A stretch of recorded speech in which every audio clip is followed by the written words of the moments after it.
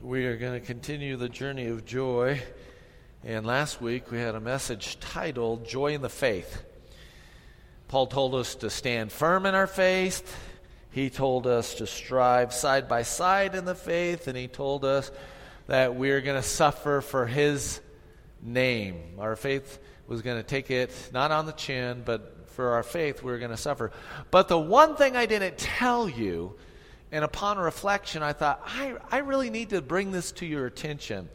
We did cover it, but I should have stated the same truth, but in a negative way. So, because sometimes when you state a positive truth, you state a truth in a positive way, it kind of goes in this side of the brain. And then when you say it in a negative way, it's the same truth, but said in a different way, it goes in a different side of the brain, or at least it goes in a different part of the heart. It goes deeper in, and I hope so. Now, we talked about joy in the faith, right? And the negative way of saying that truth is this: doubt, the opposite of faith, doubt, and can I just say really fear? Because if doubt could have a child, they would have a child and you would name it fear. Because it seems like doubt gives birth to fear. Do you ever realize that? It does. It just does. So if faith gives you joy, doubt, here's the negative way of saying the same truth, doubt and fear robs you of joy. Doubt and fear steals a Christian's joy right out of them. Remember the the balloon I'm popping, it's just popping, it's bursting, it's deflating you.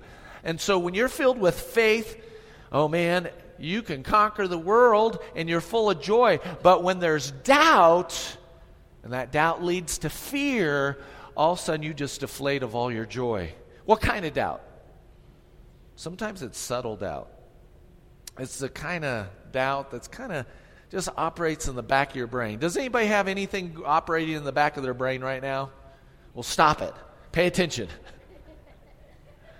But a lot of times we go through life and there's this gnawing stress, this gnawing pressure, this gnawing doubt, this gnawing fear that's just kind of deep-seated either in our heart and the back of our brain. And that's the kind of doubt that I'm talking about. You doubt that God really, I'm emphasizing that, He really cares for you. That little feeling that you doubt that God really loves you. Oh, He loves everybody else, but He can't love me. No, you doubt that God really has your best interest at heart. Because of your circumstances, you doubt His kindness. Because of your trials, you doubt His goodness. Because of your tribulations, you doubt His power or His protection. So way back in the part of that brain, doubting God's love, doubting God's character, doubting God's word, His promises, His plan, His purpose, it will steal your joy, robs your joyfulness, and rips off your peace and contentedness. So last week was all about that your faith produces joy in you. And doubt and fear will take you to Depression City. How many of you have ever been to Depression City? Oh yeah, you know the street names, Dysfunction. Dysfunction is there. Stinking Thinking are like two streets that collide, and that's Depression City. You know, when you've got doubt, it's gonna steal your joy. So let me introduce today's message, the joy of unity, by stating it also in a negative way so it will stick in your heart and mind just a little bit more. And by the way, if doubt or its child fear was like a number one stealer of joy, this has to be almost number two. This is almost number two, and that is this: selfishness is a robber of joy. Being self-centered robs you of your joy. It robs you. Do you know you can rob your own joy by being self-centered? So, you know where, let me say it this way. Where do you think feeling sorry for yourself leads to? Let me say that again. Where do you really think feeling sorry for yourself, because that's self-centeredness, feeling sorry for yourself really leads to? It's not joy, it's not peace, it's not contentedness. Now, many people today do not have joy, and they're miserable because they are selfish. And I got a prop here today.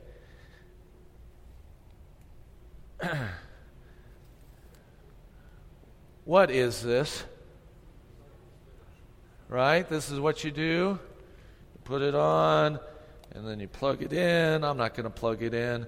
But this is it, right? Now, this is a little wobbly because I really don't know how to do it. And then you have to push the button, right? This is called a selfie stick. So I can take a picture of who? Of myself. Who's in the background? I don't know. Here. Who's in the background? But who's number one? Who's in the foreground? I am. I think the selfie stick is the icon of our culture today. Would you agree with that? Say amen. Why was it invented? So you can operate the camera yourself and you can make sure you get the best picture in the shot, right? So crazy. Now, I'm not against selfie sticks. But I do think that it is that icon. I don't want to take a picture of you. I want to take a picture of me. And maybe you can be included, right? Doesn't that sound like the heart of our culture today? Listen to the heart of our culture today. I don't care about you. I care only about me. What I think, what I believe, what I feel. And I can't wait to post it on Facebook or tweet it or Instagram it because life is all about me. But let's look at our text now. Okay, so that's the premise of today. Actually, the truth, but the opposite being said oppositely. So let's turn in our Bibles to Philippians chapter 2. We're beginning chapter 2. And let's look with positive eyes so we can see the joy of unity, which is the opposite of the selfishness that robs people of their joy. Beginning at verse 1, we're going to read all 4 verses. I'm reading out of the ESV. You will have probably a different translation, but let's flow with this.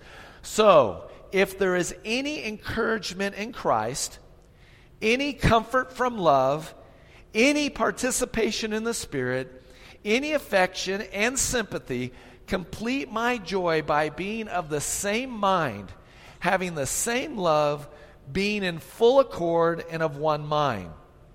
Do nothing from selfish ambition or conceit, but in humility count others more significant than yourselves, and let each of you look not only to his own interest, but also to the interest of others. Let me just give you the very first fill in the blank. Here's the first fill in the blank. The why. The motivation behind the joy of unity is going to be found in the very first verse. And before we get there, I want to answer the why are we going this route to explain it? Well, the why is because, well, I just said it. Why questions are usually answered with the sentence beginning with because. Why did you sleep so long? Because I was tired. Why did you not eat? Because I wasn't hungry. Why are you late? Because I got stuck in traffic. So the why tells you the motivation or the reason why behind the joy of unity. Why questions are usually answered this way with because. Because is behind the because will state the reason of the why. So this verse can be a little confusing because of the word if. Some of your translations begin with if, right? Some of them might start with since. Some of them might start with therefore. Now let me just tell you a little bit about these Greeks that wrote. And Paul who wrote this. The Greeks had 3 ways to say if. 3 ways. The first if meant, well, it could be true. If it rains today, it could be true. If, the second one is, it might be true. It might be true. And then the third if is called a first condition. And that means it is true and it's a fact. And a lot of times translators will use the word since. But a better word is the word because. Because this is why we're doing this.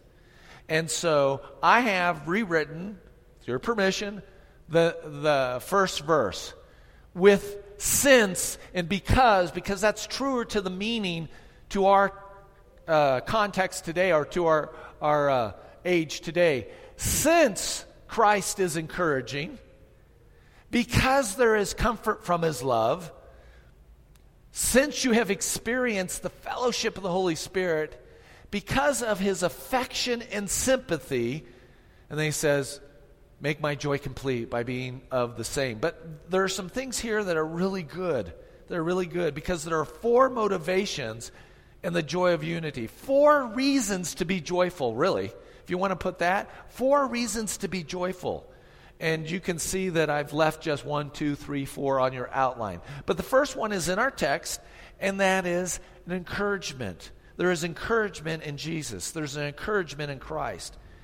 The word means even in your troubles, Jesus is there putting his strong arm around you. He's right next to you. He's carrying you. He's helping you. Remember the footprints in the sand when we talked about that several weeks ago? That's this word played out.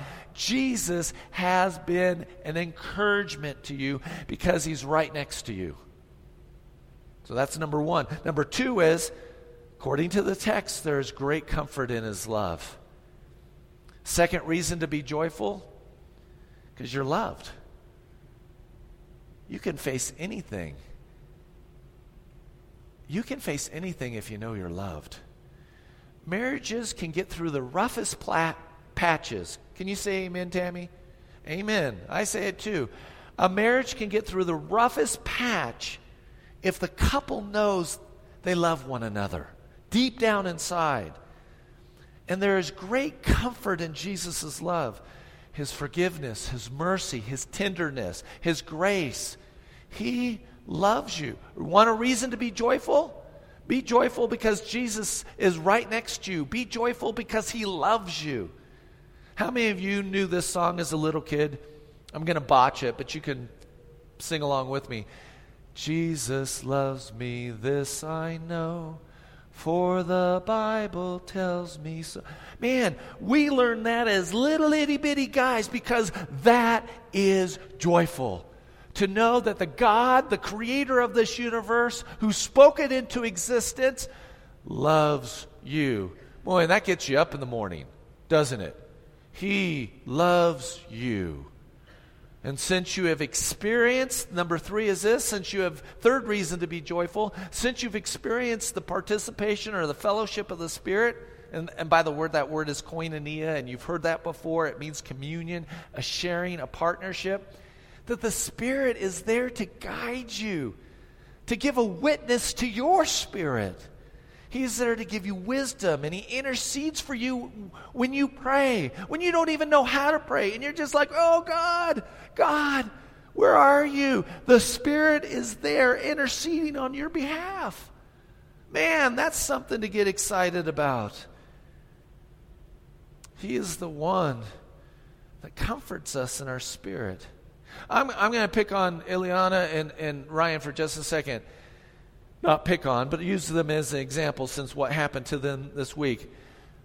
When Dylan got hurt, did you just say, suck it up, Nancy? Did you tell him, suck it up, Nancy? No, what did you do? You took that child in your arms, didn't you? You comforted that child. All of us have comforted our children before, haven't we? Or comforted another child, or comforted another human being.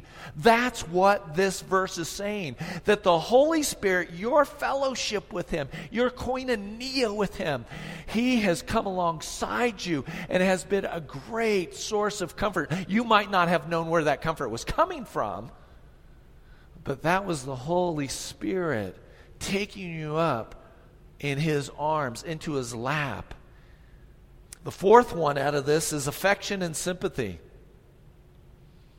Fourth reason to be joyful. Now, you have to love your children, right? But you don't always have to like them.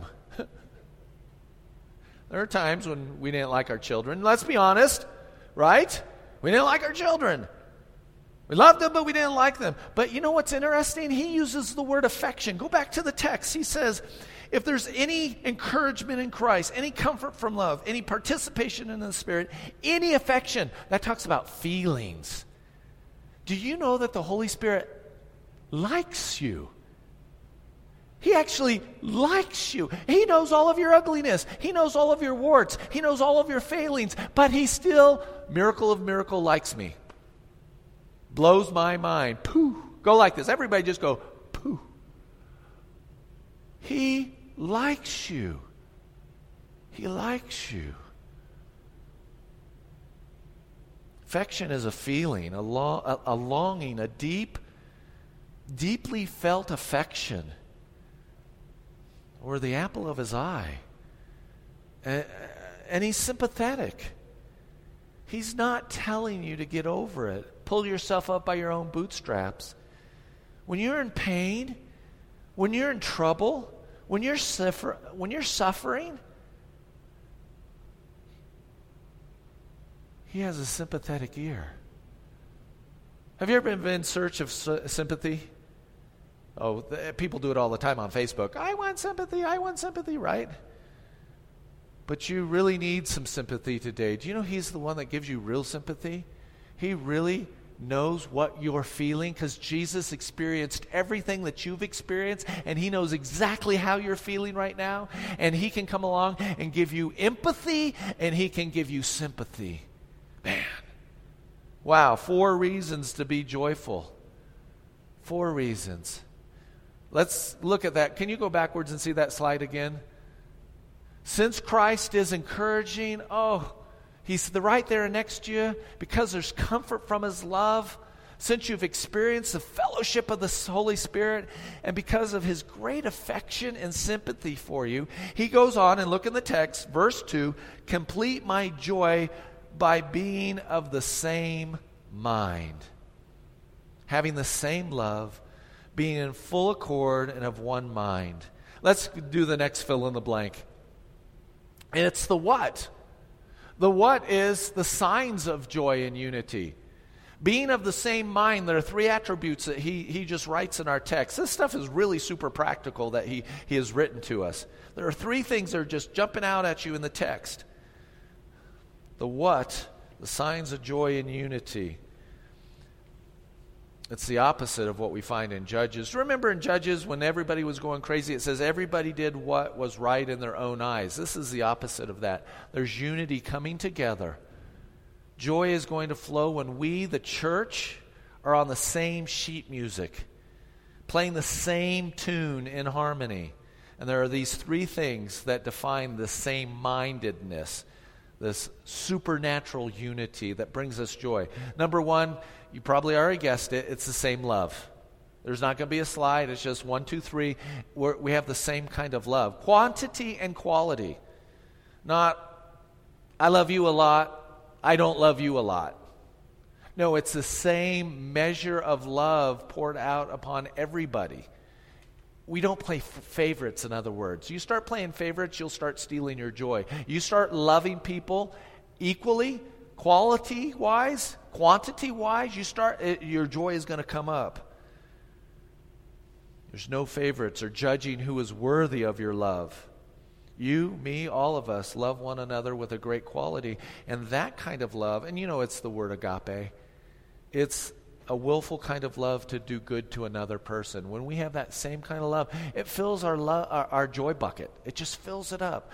Second thing, he says, not only having the same love, but he says, in my version, it says, in full accord. Some of yours would say in agreement or maybe united in spirit. I actually like that translation better because it's more closer to what the text says, being united in spirit. The word literally means one-souled. How many of you feel like you have a kindred spirit? There's somebody in this world that you and them are just like this tight. You can pick it up 20 years later without talking or seeing each other, and it's like you're best friends again. Do you have somebody like that? I mean, you just walk into their life again, and you are so close because you're one. It's like you're so united. Let me say it this way. You're so in sync. You're just in sync. Kindred spirit, a soul brother. Beautiful harmony between people. More than friendship, but a camaraderie. It means being united in spirit, united in their affections. Have you ever heard a pop song about, or maybe it's in literature, about two hearts beating in one? Doesn't that sound so romantic? Two hearts beating as one. But you've taken a child before, and Scott, you've probably been able to do this. You take little Corey and you put Corey on your chest, and you can feel your heart beating and you can feel her heart beating. And then if they get in sync, what happens? Ooh, you just kind of get all full of joy. Because that's that being united in spirit. That's the concept, that you are so in agreement, united together. And then the third thing is this, one mind. That means really about purpose. Speaks of having... same mind is like mindedness, but one mind meaning you have the same purpose. Minding the one thing, really. So be of the same mind, minding the same thing. And the joy that comes from unity looks like this. Same mind, same love, united in spirit with one purpose. And people who think alike? Well, because we're all trying to think like Jesus. People who love everybody. No grudges, no anger, no agendas. United in spirit, no separate agendas, but in full accord with one purpose. To live in faith, being transformed to the glory of Jesus. Let me say that again. To live in faith, being transformed to the glory of Jesus. Now, can you see the opposite of what selfishness is? Why selfishness destroys your joy? Selfishness wants its own way. And when it doesn't get its own way, it gets angry. Selfishness gets mad. Selfishness gets controlling. Selfishness gets divisive. It gets jealous. It gets greedy. It gets petty. Selfishness gets petty when it doesn't get its own way. Can you help me connect with you? Say with me, petty. Say it together. 1, 2, 3. Petty. Even the word sounds petty, doesn't it? Selfishness drives pettiness. It doesn't drive joy. It drives pettiness. Do you realize that once you become selfish, you are now at odds with everybody in your life? How is that going to bring you joy? How is that going to bring you united and of one love and one purpose and united in spirit if your selfishness is going to be at war with everybody? So, that's not like-mindedness. That's not same love. That's not having one purpose. Well, let's go back to the text, and then we'll do the last fill in the blank. Let's read the text, though. Go look at verses 3 and 4. Do nothing from selfish ambition or conceit, but in humility count others more significant than yourselves. Let each of you look not only to his own interest, but also to the interest of others. This is really practical stuff. It's the how. That's the fill in the blank, is the how. And so Paul's going to give us 4 aspects of that. The way to unity and joy. First of all, and by the way, can I warn you that this may prick your heart? Because, when we read this, selfish ambition. I don't have selfish ambition. I'm not conceited. Ho, ho, ho. That's what I thought. Until I read the definitions. Until I got down deep into what Paul was really saying. And it shocked me, and it confronted me, and it rebuked me that selfish ambition isn't what I thought it was. Selfish ambition is Khloe Kardashian. Conceited is Howard Hughes or somebody else, somebody out there that is super conceited. John McEnroe. I don't know. I'm reaching into the past here. But the bottom line is that's not what those words mean, what we have puffed it up to be. Because when we puff it up to be, we can say, I don't have any. Mitchell, you don't have any selfish ambition. Mitch, I'm picking on both Mitchells. You're not conceited. Wait, let's read. Let's find out what these words actually mean. First of all, he gives us the 4 things. The first one is, do nothing from selfish ambition. Literally, this is what the word means. Seeking to win followers. What does that mean? Seeking to win followers. You try to win people over to your way because your way is right. Your way is best. You've thought this all out. Selfish ambitions mean you go and you talk other people into doing it your way. Are you guilty? Am I the only one?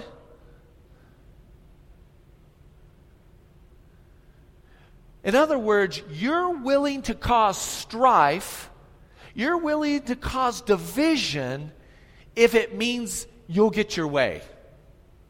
At work, in the marriage, with your neighborhood, with your bank, with the people that you do business with, you're willing to cause division and strife so that you can get your own way.